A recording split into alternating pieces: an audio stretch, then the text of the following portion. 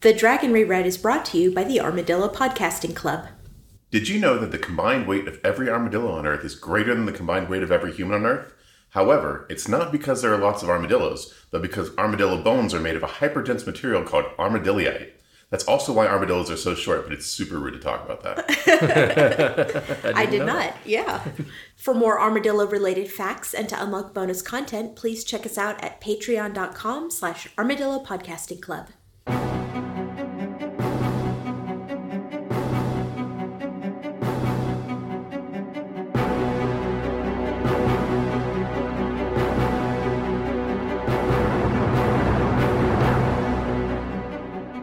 The Wheel of Time turns and ages come and pass, leaving memories that become podcasts. Hello there, welcome to the Dragon Reread. We're rereading Robert Jordan's Wheel of Time series of fantasy novels. I am Jeff Lake. I'm Alice Sullivan. And I'm Micah Sparkman. And today we're covering chapters 16 through 19 of Lord of Chaos. Book 7? 6? I forgot. 6. 1400. Yeah, book 6. Book 6 of the Wheel of Time. Previously, Nynaeve and Elaine used the power of positive thinking to randomly teleport around Teleran Riyadh until they stumbled upon something useful in Ebudar. Time for another NDA road trip! While doing some casual dream spying, Egwene gets sucked into Gawain's dream because they're so in love. And they totally bang it out dream style, which I assume dream sex is better than regular sex because I'm pretty sure no one's first time is that spectacular in real life. So No comment. We could have, if we got details about that, Gawain might be a virgin. And so he could have been like in the dream, putting his dick in her belly button. Right? But it's his dream, so she's super into it, right? She's like, yeah, well, but she doesn't necessarily know either, right? I mean, like, nobody's told her how it works, I assume. Also, a bunch of furniture comes to life and tries to kill everyone, and NDA's travel plans are temporarily quashed, possibly because of NDA's enormous sass mouth. Chapter 16, Tellings of the Wheel, icon of the Forsaken. So Rand starts this chapter meeting with all the good nobles in Andor that Morgase spurned when she was under Gabriel's control. And they seem like a much sharper group of people than the bad nobles that he's been hanging out with. These are the smartest nobles we've met yet, I think. Yeah, they kind of are. And everybody's been saying in these books that the Andoran nobles they don't like to play games so much, and they're kind of more noble, I guess. But these ones actually seem to be. And in general, they're all waiting for Elaine to come back before they will come back and be nobles again. Mm-hmm. They come back out of exile. I don't blame them. Yeah, I don't blame them. They're kind of like, screw you, dude. And some of them want to put Lady Diellen in charge, but Lady Diellen won't do it because she wants Elaine to be in charge, the heir of Morgase. Mm-hmm. And probably because, she can read a history book and see what's happened to the last, 5 queens of Andor. Yeah. Not a great track record there, huh? No. So I guess all of this is because Rand is super fixated on handing Andor over whole and unharmed, is the way he says it. That seems like the kind of gift that's going to get you laid, though, That's, yeah. So Rand is spot on here, that's right? That's pretty baller. Here's your kingdom. Yeah, just, just going to hand you this kingdom. I polished it up a little bit. Looks pretty nice. Took care of it. And I think this is evidence that Elaine's place is not at the White Tower. Elaine's place is here. Because there's a lot of strife in the world that could be ameliorated. And they could send a tutor to teach her more Aes Sedai stuff here. It's a little odd to me that they wouldn't even consider doing this thing that's really good for the world. They would always keep their hooks in Elaine. Yeah, especially because they have her doing dumb stuff too. They do. Yeah. I mean, she's inventing things, and that's really, really important, but we also literally just had a scene where she was scrubbing pots. She could go be queen of her people or be inventing more things. Yeah, right. Yeah. She was teaching novices too, which is kind of basic. Yeah. I like this. I like how they set this whole meeting up. Rand has this super intentional precision about everything that he's done. It kind of shows that, at least in his thoughts, he's very different. He's changed as a character. He's strategic. He's savvy to some degree. Mm-hmm. Throughout these chapters, you see him mentally quoting Moiraine.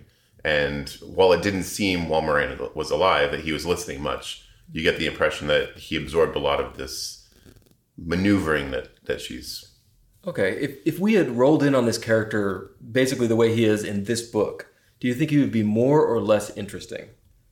I don't know. Yeah, why? I'm just curious because he's such a different character now. Yeah, I kind of feel like a character that was doing what he was doing would be a cool character. Yeah, like from the beginning, you mean? Yeah. Yeah, if he had always been like this? Well, yeah, but he couldn't always be like this. So I'm just wondering, because I kind of feel I'm really bored with Rand right now. And every time we come to one of his chapters, I'm sort of like, oh, come on. He's just going to dick around, talk to some nobles, and then nothing's going to happen. Yeah. But I wonder how much of that is because I'm used to him teleporting around, having wizard battles and stuff. I'm sure that that's going to come back, But you're right. I mean, if the book were more wizard battles and less like Rand listening to his clerk to rattle off details about their... By the way, unsung hero, right? Like Nori, the clerk. Yeah, he's really solid. Like Rand needs people like this because he's not doing this shit. Right. Nori's just like, well, here's how much money we need, and here's the price of turning. Here's how many carts we have. Here's how many beans we've got. Yeah. The politicking is just boring in general. It is, yeah. I think. I feel the same way. I see a Rand chapter, I'm like, oh, I'm gonna hunt for Davram Bashir and see if he does something cool. I do think it's, this doesn't save much in that regard, but I do think it's kind of funny how Lews Therin is like inserting himself into conversations. And he's like, he hasn't had anyone to talk to for like 3,000 years. So his interjections are, a little funny. He's just like randomly like, hey, where are all the dead? Why won't they be silent? And you're like, oh, Lews Therin, you joker. So Rand has a chat after this meeting with the nobles where they kind of tell him to get stuffed with cousin Diellen, who's Morghase's cousin. Yeah. Who is a brave woman. She is, yeah. She sort of is very straightforward with him in a way that almost nobody is, because he's an insane wizard. Mm-hmm. Yeah, is she the one who lists all of the rumors about him just like really matter-of-factly? Yes. Yeah. Which I think is kind of cool because, some of those rumors are not that far off, really. Mm-hmm. But yeah, I mean, like, you can tell that she expects that this could lead to some sort of, like, repercussion for her. Yeah, she also does this thing that nobody has done yet, which is she tells Rand that he looks a lot like Tigraine. Yes! Which is super interesting, She finally drops the penny to Rand about who his mother is. Yeah, his lineage has always been pretty mysterious, but this is a big deal, right? Like, yeah, because he thought his mother was a strange Aiel or wetlander that became an Aiel, and now he's found out that his mother is Tigraine, the would-be Queen of Andor who disappeared 20 years ago or 21 years ago, whatever the math is. So if Rand were a woman, he'd be like the daughter heir of Andor, essentially. Like he'd be next in line for would, yeah. Although there's been a whole succession since then, so That's maybe true. Who knows? Who knows what the rules are? But technically, according to the success, yeah. But yeah, she gives him a history lesson about Tigraine and Luke, who also disappeared, rode up to the Blight, and Gitara Moroso. Yeah, who I don't think we've heard much about her up until now. She's the one that made the prophecy, right? Right, originally. So this is like, I found this a little anticlimactic. Yeah. Robert Jordan has been sowing the seeds of this since the first book. Right. And then Diellen just sort of lays it out for him, and it's sort of meaningless. He's like, oh, well, now I know that, but it's not going to change my plans or anything. Yeah, I was disappointed they couldn't have done it in a sort of mystical way, like they did at Ruidian, or some sort of flashback or something. The bottom line of that is that Rand is the son of Tigraine, the former queen of the former daughter heir of Andor. She was never queen. Right. So he's theoretically ahead of Elaine in the succession. Except you can't, as a male, you can't take the yes, throne, that's right. So he's not really. If he were born a woman, he would be the next in succession, I guess. Yeah. But so what I kind of expected was there was going to be some business where the nobles were like, oh, now we know that you're Tigraine's son, so you should be the rightful king of Andor, Grand Althor, king of Andor. Mm-hmm. And he's like, no, I don't want that. I'm like Aragorn. I don't care about king stuff. Mm-hmm. Yeah. But that didn't happen at all. He's just like, oh, that's irrelevant information. Yeah, it's very anticlimactic. The one thing I did find interesting is how strong of a role Gitara Moroso's played in everything. Mm-hmm. So I think he lays it out pretty clearly. Basically, she's the one who tells Tigraine to get out of town and basically says, if you don't go tonight without telling anyone. Yeah. It's a little bit Deus Ex Machina. Well, yeah, it is. Yeah, she tells Tigraine, you have to go be a maiden of the spear. Yeah. She tells Luke something. We don't know what, because he went off in the blight and disappeared. Right. And she eventually tells Moiraine and Swan that the Dragon Reborn has been reborn. Mm-hmm. And I actually kind of buy this, because I'm kind of a sucker for this, the pattern weaving thing. And I always think foretelling is sort of the pattern being inelegant in its weaving, right? Yeah. It's just sort of reaching in and just making a change, an arbitrary change to people's lives, because it just sort of needs things to be that way. And usually it weaves things a lot more subtly than that, but every once in a while it just yanks a thread. So wait, could you argue that Guitarra is like not a strong one, but to some degree a Ta'veren? Right? Because she kind of does, right? Like so she does this. She essentially, the whole reason that the Aiel War happened is because Tigraine disappeared, which broke the link between Andor and Cairhien, which caused Lemon to do his little... Yeah, I don't get why that happened. Lemon's pride. Yeah, it was something about Lemon's pride. It's his pride in ruling in Cairhien is what caused him to make that maybe he wouldn't throne. have been the ruler if he... It's something like that, yeah. Anyway. But yeah, basically the Aiel War is because Guitarra told Tigraine to go. It makes me wonder, maybe there's some rules that the pattern has to follow. Like, maybe the Dragon Reborn has to be born on Dragonmount, and the pattern's like, and I want him to be an Aiel. So, crap, how do I get Aiel to Dragonmount? Oh, I've got an idea. Let's just start a big old war. Where do I need the war to be? Okay, Cairhien? Yeah, let's do it. How are we going to get the... Yeah, but the Aiel love Cairhien in, though, because of the whole water thing. Well, what if they burn that stupid tree that the Aiel are so crazy about? Maybe even, like, further back than that, right? It's like, I'm going to need them to really hate these Cairhenians. So maybe, like, right after the breaking, the pattern caused the Cairhien to give them the water, which caused them to give the tree back, and it's all part of the plan. I mean, if you try and trace this back to, like, initial causal events, then, yeah, you have to go back hundreds, if not thousands of years. So. Yeah, it's crazy. Yeah, it's pretty cool. And although the reason the Aiel were wandering was because one of the Aes Sedai had a foretelling, if you remember, during the breaking of the world. So that's the pattern, right. like, separating them out already. That's right. Not to muddy the waters, but Tigraine's brother Luke, that's not the same as Lord Luke, who is fucking around in the Two Rivers, is it? It's a very good question you've asked. Okay. It hasn't been explicitly said. We don't know who Lord Luke was. But except he's Slayer, right?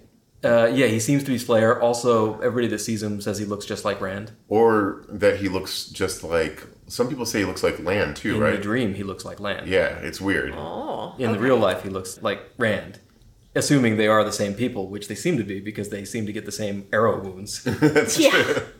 Mysteriously. Crazy. Okay, so Luke is still around doing things. We don't know where he is anymore, right? I don't think he's still hanging around. Yeah, he sort of got rolled out off. of town real fast after he got hurt. That was before the Trolloc fight? Yeah, Yes. remember, because he was supposed to be there and help prepare them, and he was So, gone. who knows, right? But that definitely is an interesting connection, isn't it? Yes. Anyway, then, right after that, Rand gets a really creepy message from Samael. Yeah, I mean, like, I was like, forsaken resorting to diplomacy, huh? Oh, man, this emissary scent is pretty freaky. This is, you're not going to win somebody over, right? Yeah. Yeah, he sends a guy who's got this weird grin on his face that seems stuck there, and his eyes are scary, doing that, Robert Jordan thing where the eyes do something different than the face. And he's just grinning, and he's like, I got a message for you. And then when he asks for the message, like, he starts speaking in Samael's voice. Uh-huh. And Samael basically offers him a truce, right? Let's fight each other last. Yep. And Rand tells him to get stuffed. He's like, fuck you, the Dragon D's coming for you. That's right. Fuck your truce. You're on the tracks and the train's coming through, butthead. And then the messenger just bleeds out on the floor. Yeah, and then... Literally bleeds out. Like, not out of through every- cuts, but like through the pores. blood comes out of his pores and he just dies. Yeah. And Rand's like, I guess that's... If I said no, that's what happens. This is how the message works. I just got, and here's the thing, though. Like, if you put yourself in Samael's mind, you can kind of see what he's like, okay, I need to get in this message, but, like, I don't want it to get messed up, so I'm going to have to make this guy say exactly what I want to say. But that's going to be really weird. I'll make him less threatening by making him smile. It's like, okay, put a big grin on his face, right? And then, well, I mean, like if Rand says, no, I don't really need him back, so I'll just put in a kill switch. It's fine. Yeah. It's a real pain to like undo this smile magic, so I'll just have him die. I like that even the Aiel who are there are taken aback by that. This is really, really creepy. This guy is super creepy. Honestly, this is totally upgraded Samael, in my opinion. Because I thought he was kind of the dumb guy, but this is pretty creative, honestly. Yeah, well, he's reaching out like that, and it's not just some dumb, like, I will battle you and I will best you, or come join the dark side. Like, he's trying to do it through diplomatic means, which is new and interesting. Yeah, absolutely. Yeah, I think we do know what's happened on the back end of this. It's been a little bit now, but during the previous chapters, when we got to see Samael firsthand, there was some interaction that essentially meant that he had to make peace with Rand. Is that right? We know why he's doing the Dark this. One says don't kill Rand. Okay, that's right.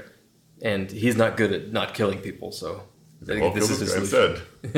And here's a question. Have they talked about prayers before? Because Rand says, go ahead and bury that messenger guy. A prayer will not hurt, even if it doesn't help either. And that surprised me, because I don't think I'd heard about prayers before. Well, all their stuff is like to the light, right? Like I remember when the Shinarans die, there's a thing that you have to say about. Yeah, but do they ever call it prayers? Almost never, actually. They don't really use that word. I think you can probably call, the light take you or the light illumine you or something a prayer, but you're right. Yeah, well, I think of a prayer as something that is directed towards a god.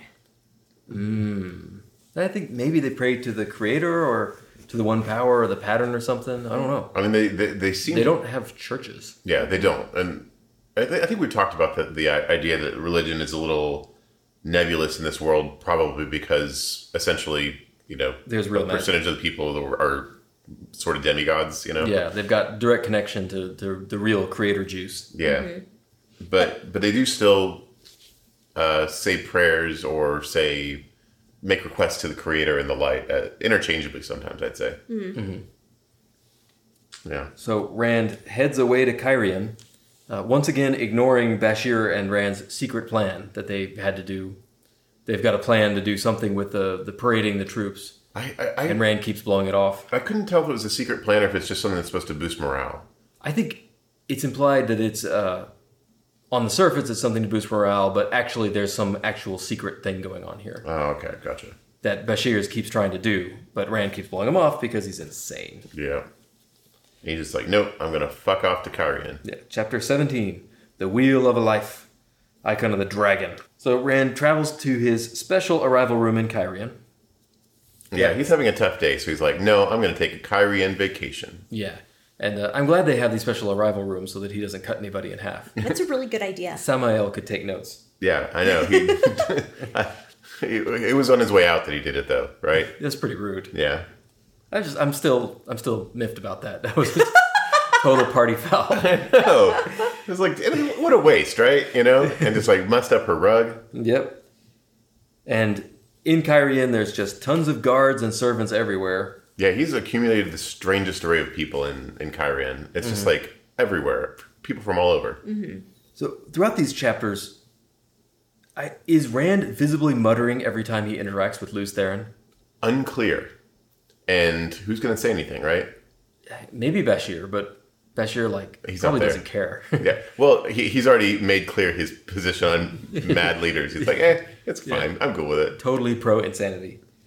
What I think is kind of fun is that... I think Rand, no wonder everybody's terrified of Rand, right? If he's talking to himself constantly. So think of it this way. Everyone knows he's going to go crazy. Everyone assumes it's just going to happen. So the fact that he's going crazy is not is not news exactly. They're just hoping he holds it together long enough to, off the Dark One before he goes. So if he is muttering to himself, they're like, yeah, he's going crazy because, that's what happens to every man who channels ever. Yeah. In fact, the fact that it's taken this long is probably bigger news than the fact that he's going crazy, right? I think it's kind of cool that we get to see Berelain kind of running the show. We haven't seen... Up until now, I didn't have an understanding of why he put Berelain in charge other than, political maneuverings. But she's, an entirely competent showrunner. She's doing this, Yeah, she's on top of things. She is very capable. I wish that we would have less discussion of her boobs, but... Yeah. Yeah, she's managing the shit out of Kyrian. Boobs or not. But yeah, it's kind of interesting. I'm not exactly sure why that the Aiel respect her more than they respect any of the other Wetlanders. There's some sort of understanding there that I don't think we know why it is. Specifically the wise ones, which is interesting. But maybe they just see her for what she is. Very intelligent, very capable woman. Yeah, I know, but she presents herself as kind of a bubble-headed sexual manipulator, right? Which is, we know is kind of for show, but I'm surprised that they were able to, penetrate that so quickly. I don't know if I would agree that she presents herself as bubble-headed. I think she does act in a way that's sexually aggressive, and I think she probably does try to use her sexuality to manipulate circumstances. But I don't know. I think those are things that the Aiel women might actually respect, though. Yeah, that's a good point. A woman being sexually aggressive is not a problem in Aiel culture, right? Yeah. So they wouldn't be put off by that. Well, that's a good point. Yeah, and I don't think we have any examples of her actually acting vapid exactly. Yeah. Just seductive. She's tried to come on to Rand before. Yeah, it seems like she's always hiding her intelligence. She's saying, "Oh, I wouldn't know about war, my lords." Blah blah blah blah. I think she's playing the game of houses. Might be in her own way, but all right. Yeah. But Berlane's okay. Yeah, she seems trustworthy, but is she? Surely she can turn this to her advantage some way, right? I mean, I think Rand makes a point that this place is far enough away from her area, her land, that she can't exactly merge them. She can't conquer them exactly, Mm-hmm. So yes, from a trade perspective, but probably anything she does to turn this to her advantage would probably benefit Kyrian as well in some ways. And I don't know. This is thought. I'm really curious about what her future relationship with Perrin is supposed to be, because we've gotten so much foreshadowing that deals with Perrin and the Falcon and the Hawk. So I'm curious about that. Well, she does ask about him literally at every opportunity. Sure. She's like, "How's Perrin doing?" And the Matt guy too. Yeah. So in Kyrian, the young Kyrianen are adopting and adapting Aiel customs. Yeah, this is interesting. So, including a bunch of young noble women training as fighters. Would you say this is the fantasy equivalent of a douchey frat boy wearing a Native American headdress? Yes. Like to Burning Man or something? I think there's some cultural appropriation going on there. I disagree. The Aiel seem to think so. Yeah. Well, yeah, but I think cultural appropriation is only a problem if you're doing things that the people in the original culture can't do, Like if you're benefiting from their culture in a way that they can't, which is not true here. I think this is more of a cultural assimilation thing. This is what happens when you've been conquered. Like the young people are going to be more interested in living like the conquerors than they are their parents. I think that is the Kyrian's interest, but for Aiel, a lot of these things are spiritual, religious, or important to their hierarchy, which means that to them this is incredibly disrespectful. I mean, a great example is... I think they may see it that way, but that's because the Aiel are all kind of rigid assholes. I don't think it's disrespectful at all. It's not like they're trying to join their seps and clans and stuff. They're just training to fight. Well, the thing is, it's not just them training to fight, and I'm fine with that, and even with wearing the Aiel outfits and things like that, but they're trying to adopt Jiato, which is the foundation of Aiel culture, and they're doing it badly. And that, to me, is appropriation. Well, they're trying, though. I totally disagree. Because I don't think that anything they're doing is harming the Aiel in any way. I think they're just adopting another culture, and there's nothing wrong with that. Even if they're doing it badly. But, that's... Well, the Aiel see it as doing it badly, but another way of looking at it is they're combining their culture with the Aiel culture, and that's very normal. Yeah, I don't think the Aiel would be okay with that, but maybe that doesn't matter, I guess. Yeah, it doesn't matter. Right? What about the idea of them wearing the clan chief tattoo or something like that? Something that is in Aiel culture is as a distinct identifier for their hierarchy. But they're not Aiel. Why can't they get a tattoo? Right? I mean, some people here have dragon tattoos, right? No, well, I mean... He's not trying to appropriate Aiel culture unless he's playing the long game there. I mean, I guess why shouldn't they get the tattoo is because the Aiel will kill them for it, apparently. Well, that is a very good reason, actually, yes. Which comes up because one of Rand's buddies, one of his oldest like Aiel friends, has killed a Kyrianan for getting a dragon tattoo. Yeah. And he shows up and is like, "Yeah, killed a guy with a dragon tattoo. Yeah, that means I'm supposed to be hung, right?" And Rand's like, "Yeah." And the guy's like, "Okay, tell me when and where." No, it's funny too because he's like, "This is quite a puzzle, isn't it? On the one hand, that guy definitely deserved to die. But on the other hand, I'm not supposed to kill him. What should we do?" And Rand's like, "You have to die." He's like, "Okay, good. That's I guess that settles it." Yeah, it's pretty sad, honestly. It is sad. I mean, I guess I don't know if it's made better or not by the fact that Mangan is so accepting of it, but it is definitely something Rand is not okay with, but he has to be okay with. I mean, what do you guys think? Should Mangan die? I think, yeah, I guess so. I mean, he committed murder, right? Mm-hmm. He made the decision himself. He did, yeah. Yeah. Yep. And I just want to point out, it is adorable that Berlain and Ruark share a study. Oh, yeah. Mm-hmm. And it's like divided in half down the middle, too. Yeah, I want to see that sitcom, seriously. It's so cool, yeah. And Berlain's got all her stuff on one side. Like and flowers and things. Like, yeah, like cool things. And Ruark's got all of his Aiel cushions and stuff on the floor on his side. And he's got like a big pile of books in the corner. It's like, yeah, it's great. I love it. Yeah. Yeah. I honestly, I would love to watch a show about Ruark and Berlain ruling Cairhien together. It'd be great. They get along so well, too. They give him the news. And the news is there's another Niall rebellion, which Rand knows that those are spurred by Pedron Niall, so that's interesting. We also learned that the Shido have moved into the town permanently, which is kind of a big deal, right? Settling. Aiel have never settled beyond the Spine. The last time they were here to kill someone, they went back.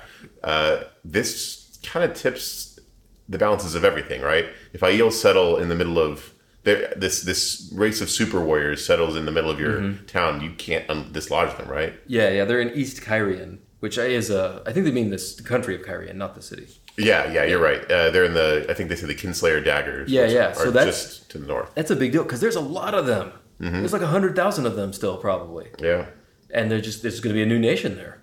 How's that going to work? Not great for anyone. I guess the only nice thing is that they've settled themselves in a place that is probably not well settled because it's in the mountains. Right. Yeah. People don't live there. Well, I mean, if it was settled, it's not now. It definitely isn't anymore.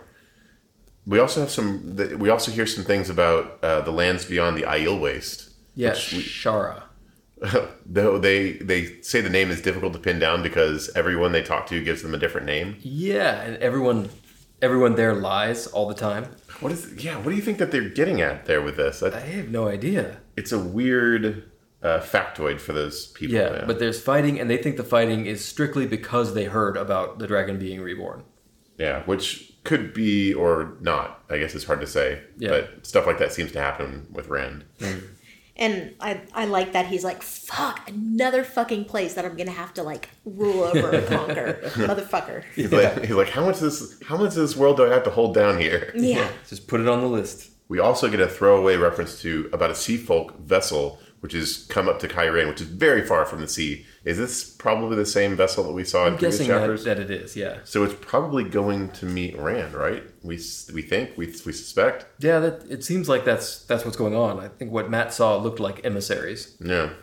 This is not really related to anything exactly, but I there's a point in this one section where we get a sense of Ruark's idiom. It's funny because we spend so much time talking about like the way that Swan, all of her references are about fishing and stuff. But Ruark's idiom is very reflective of the fucked upness of the wastelands.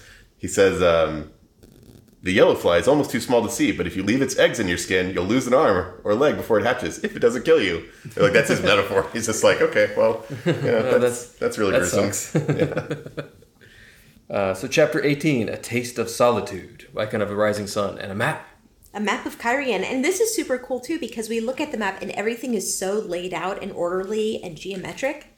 And we know that that's kind of reflective of the Cairhien and people themselves, right? They're very straightforward and they like things to happen in certain ways. Yeah. So I think that's really cool when you contrast that to like Tanchico or Tyr, which are so different. Or Andor, where everything flows with the land and has unexpected sightlines. Yeah, even if you knew nothing else, just looking at those maps, I think you would learn interesting things about these places. Although later in this chapter, he does say that there are no non-right angles in Kyrian, which is BS because I can see them on the map. Yeah, I mean that is definitely a rounded palace right there for sure.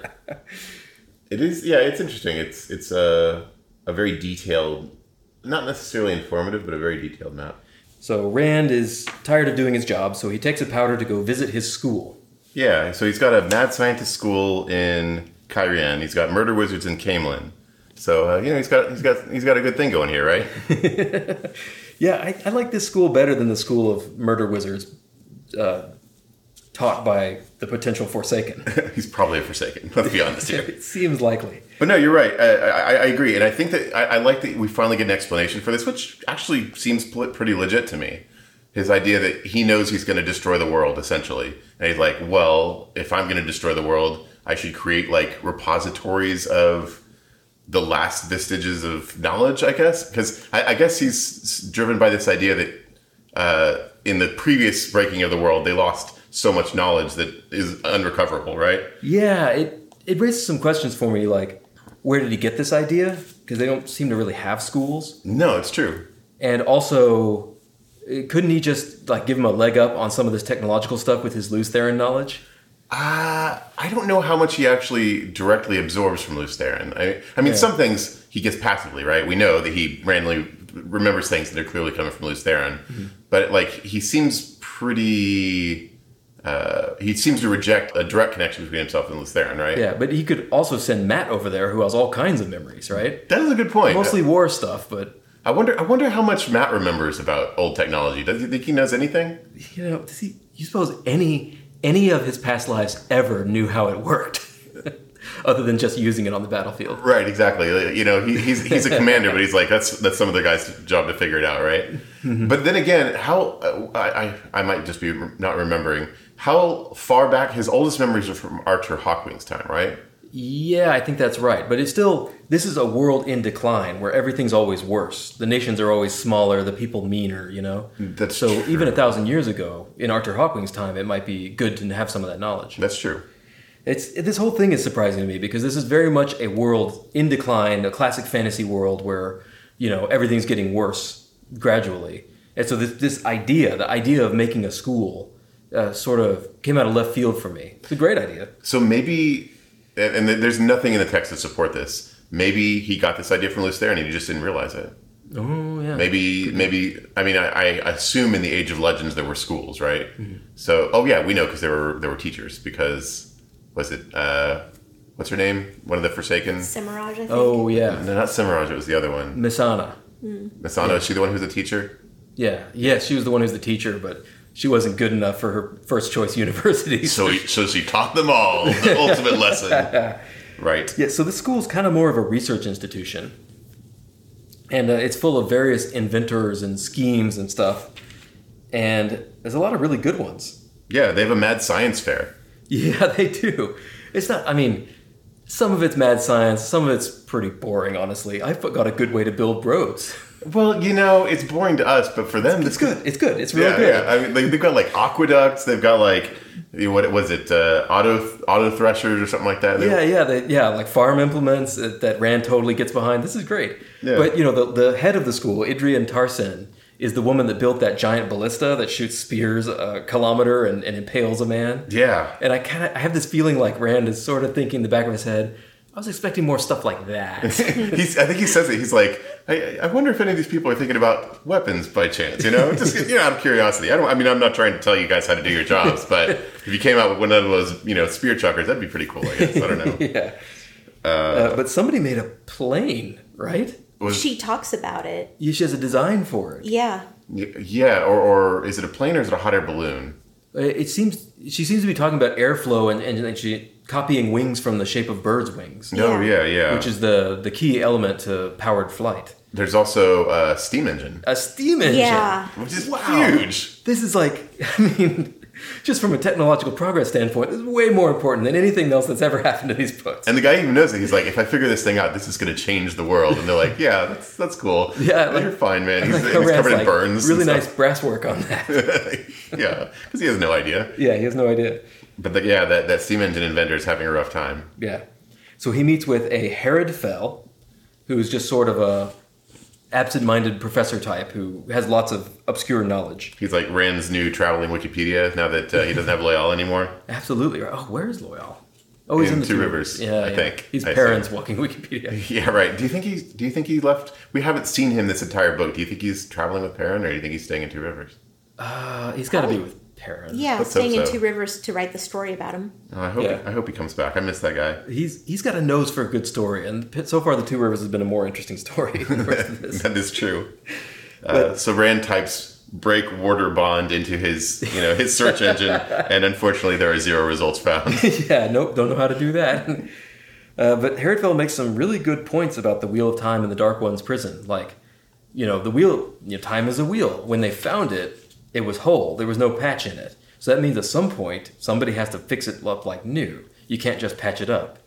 Or maybe they drilled in where the patch was, and the patch was so good that they didn't know it. Not like the patch now, which is kind of crappy and things are leaking out. Not the seals, like a patch. Yeah, it's really, his logic is, as far as we know about the way everything works, it's sound, right? Yeah.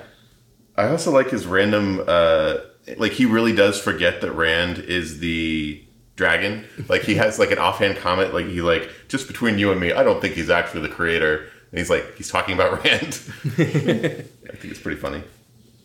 You can see why Rand likes him, Yeah. I would hang out with this guy. Oh, yeah, all for sorts sure. of good knowledge. He even invites him. He's like, you should come study with me. Stop doing whatever it is you're doing and come study with me. And Rand's like, oh, I have to save the world and shit. Yeah. So we cut to Egwene, who is looking for Rand in the palace and encounters Sorely. And Sorely tries to get her to marry an Aiel. Yeah, this is a weird, just talking about her birthing hips and saying, those are made for babies. You should go make some babies. Yeah. Which is a weird thing to say to somebody who's an Aes Sedai, or, I don't know. And I think Egwene is all caught up in Aiel BS. Yeah. She cares a lot about their Giato and their way of life and what the Wise One thinks and so forth. So, I don't know. I think it's not very useful stuff for her to be doing. Yeah. But she came to ask Rand's help with the Wise Ones, to get the Wise Ones to let her go dreamwalking again. And Rand is there, so they meet for a while, and it's just like old times. I know, they're just fighting like siblings. Yeah. Yet again. But this is frustrating because, as we discussed previously, it is in everyone's best interest for Elaine to be here. And Rand makes a really good case for this. He has a legitimate need to know where Elaine is because, people, you have to wonder how many people are dying and suffering every day because of what's going on right now in Andor and Cairhien. Andor's not as bad as Cairhien, but if Elaine were to be, settle all this, were able to settle all of this, it would save lives. It would solidify a huge part of his power. Elaine should be here, right? And Egwene knows where Elaine is and will not tell him. Yeah. It seems really aggravating to me. It feels definitely like the Wise Ones are working against him. Well, it's confusing, too, that he doesn't know about Saladar, because it seems like it's the worst kept secret. Right, everyone knows where Saladar is. Yeah, and he's all over the place, talking to people literally all over Randland, and he doesn't know? Yeah, that's a really good point. Why doesn't he know? Yeah, Pedro Nial knows where Saladar is. It's true. Elida knows where Saladar is. Yeah. Why does Rand not know where Saladar is? So Rand offers to help in exchange for her just telling him where Elaine is. Yeah. And of course she won't help him, because Egwene doesn't help anybody but herself. Yeah, this interaction goes really, really weird, I guess. Well, I honestly think Rand handled this perfectly, Yeah. He's like, quid pro quo, right? You're not going to help me. You're going to be working against me with the Wise Ones, but I'll deal with you, Yep. And Rand is she right. gets mad and storms off. Yeah. And this is, to me, this is actually a really sad scene because for Rand, Egwene was, you could count on one hand the people who he could consider confidants from his childhood, right? And this interaction makes it clear to Rand that Egwene's not one of those people anymore. So he's got Matt and Perrin and maybe Nynaeve. We guess, right? But Egwene was someone who was nearby and who was like, at least I can talk to you like a human. And she's like, nah, sorry, dude. Yeah. It seems like it seems like it hurts him a little bit, Mm-hmm. So then, chapter 19, Matters of Toh, with the icon of the lion. Just in case anyone was missing them, we have another Rand nightmare. This is a pretty cool one, I thought. Got a little dash of Lews Therin madness. Yeah, it's like a Lews Therin dream where he's dreaming about, towering cities and cars that look like Beetles or something, which, those could be VW Beetles. No, it's definitely a memory of a... Yeah, and airplanes or Joe Wings or whatever they're called, except everything goes crappy and they all fall out of the sky and everything burns, and I guess it's not that great to be Lews Therin. Oh, yeah, because I think he has some memory of murdering his wife or something that Rand lives that in the dream. I'm sure that's not fantastic. Yeah, that's not super fun. And so Rand eventually heads back to Camelin because the word is out that he's in Kyrian, so there's all these lords and ladies and stuff trying to do the game of houses on him. So he takes a powder again. Yeah, this is another weird array of people. We see it in the palace, but then you've got You've got an entourage of wise ones. We've got an entourage of Terran lords, an entourage of Kyrianan lords, and they're all just like, I guess, picking at each other. Not directly, but they're all suspicious of each other, and it feels like a powder keg, Yeah, but Rand bails. Sorry, everyone, I'm out. Yeah, I can't even right now. Yeah. And he heads back to Camelin, and there's a lot of business about Rand's relationship with the maidens. And let's see, I don't know. It's hard to recap this because nothing happened. I guess he actually starts talking to Avienda now. Yeah, he actually has a conversation. Halfway through the book, he has a conversation about his feelings, sort of, with Avienda. And Avienda tells him a little bit about some Wise One dreams that totally jive with Egwene's. Yeah, these are, I guess, more dream prophecies, kind of interesting stuff. The last one is definitely about that weathered Terran Boreal. Yeah, a bowl. Though it's a little unclear, what the additional context is, except if it falls into the wrong hands, it's real bad. I think that's the idea. Mm. There was a part I really enjoyed when Rand tells Avienda that he feels like he knows Io culture pretty well now, and she starts listing all these random things he doesn't know, like why does a man listen to his second mother before his own mother, and a woman to her second father before her own? When can a woman marry a man without making a bridal wreath? When must a roof mistress obey a blacksmith? All these random things. And Rand's like, I got no idea. Yeah, which make you realize how crazy their culture is. Yeah, there's a lot of layers of propriety and hierarchy. It's weird. And they have a talk, and Avienda basically says that she's torn between two different obligations. Her toe is really weird because of some reason she won't tell Rand, and Rand doesn't understand. And, and it has to do with her being forced to hang out near Rand, I guess. But it's really unclear. It's all very, not on the surface. And that's pretty much it. That's all that happens. Yeah. I can't wrap my head around Rand's infatuation with Avienda. It's still bewildering to me because they have had maybe a handful of positive interactions, but mostly they're terrible when they interact. Yeah, I mean, I like that one really positive interaction they had in that igloo. That's, right. So, I mean, is that it? Is it just she was the first time? So you never forget your first. Yeah, right. Yeah. So it's even if it's a warrior woman teleporting you to the other side of the world, no matter how mundane it is. But still, yeah. But I guess it all went pretty poorly. Avienda's talking about, I guess in her mind, the toe requires either killing Rand or killing herself, and that's okay. Well. Right, yeah, but she can't do either of those things, so she's just really upset or something. Yeah, unclear. So that's it for this episode. Next time, we're going to cover chapters 20 through 24 of Lord of Chaos. I am Jeff Lake. That's at Jeff_Lake on Twitter. I'm Alice Sullivan, at Alice M. Sullivan. And I'm Micah Spartan. I still don't have one of those. If you have any comments, questions, or feedback, please drop us a line at hello@thedragonreread.com. We love hearing from you. Please share us with anybody you think will like us. Please give us good reviews wherever you got this. Please check out our Patreon, patreon.com/armadillopodcastingclub. And there you can see our other podcast, MWA, Muggles with Attitude, about the Harry Potter series. Please like us in real life. We're just so likable. Until next time, the light illumine you.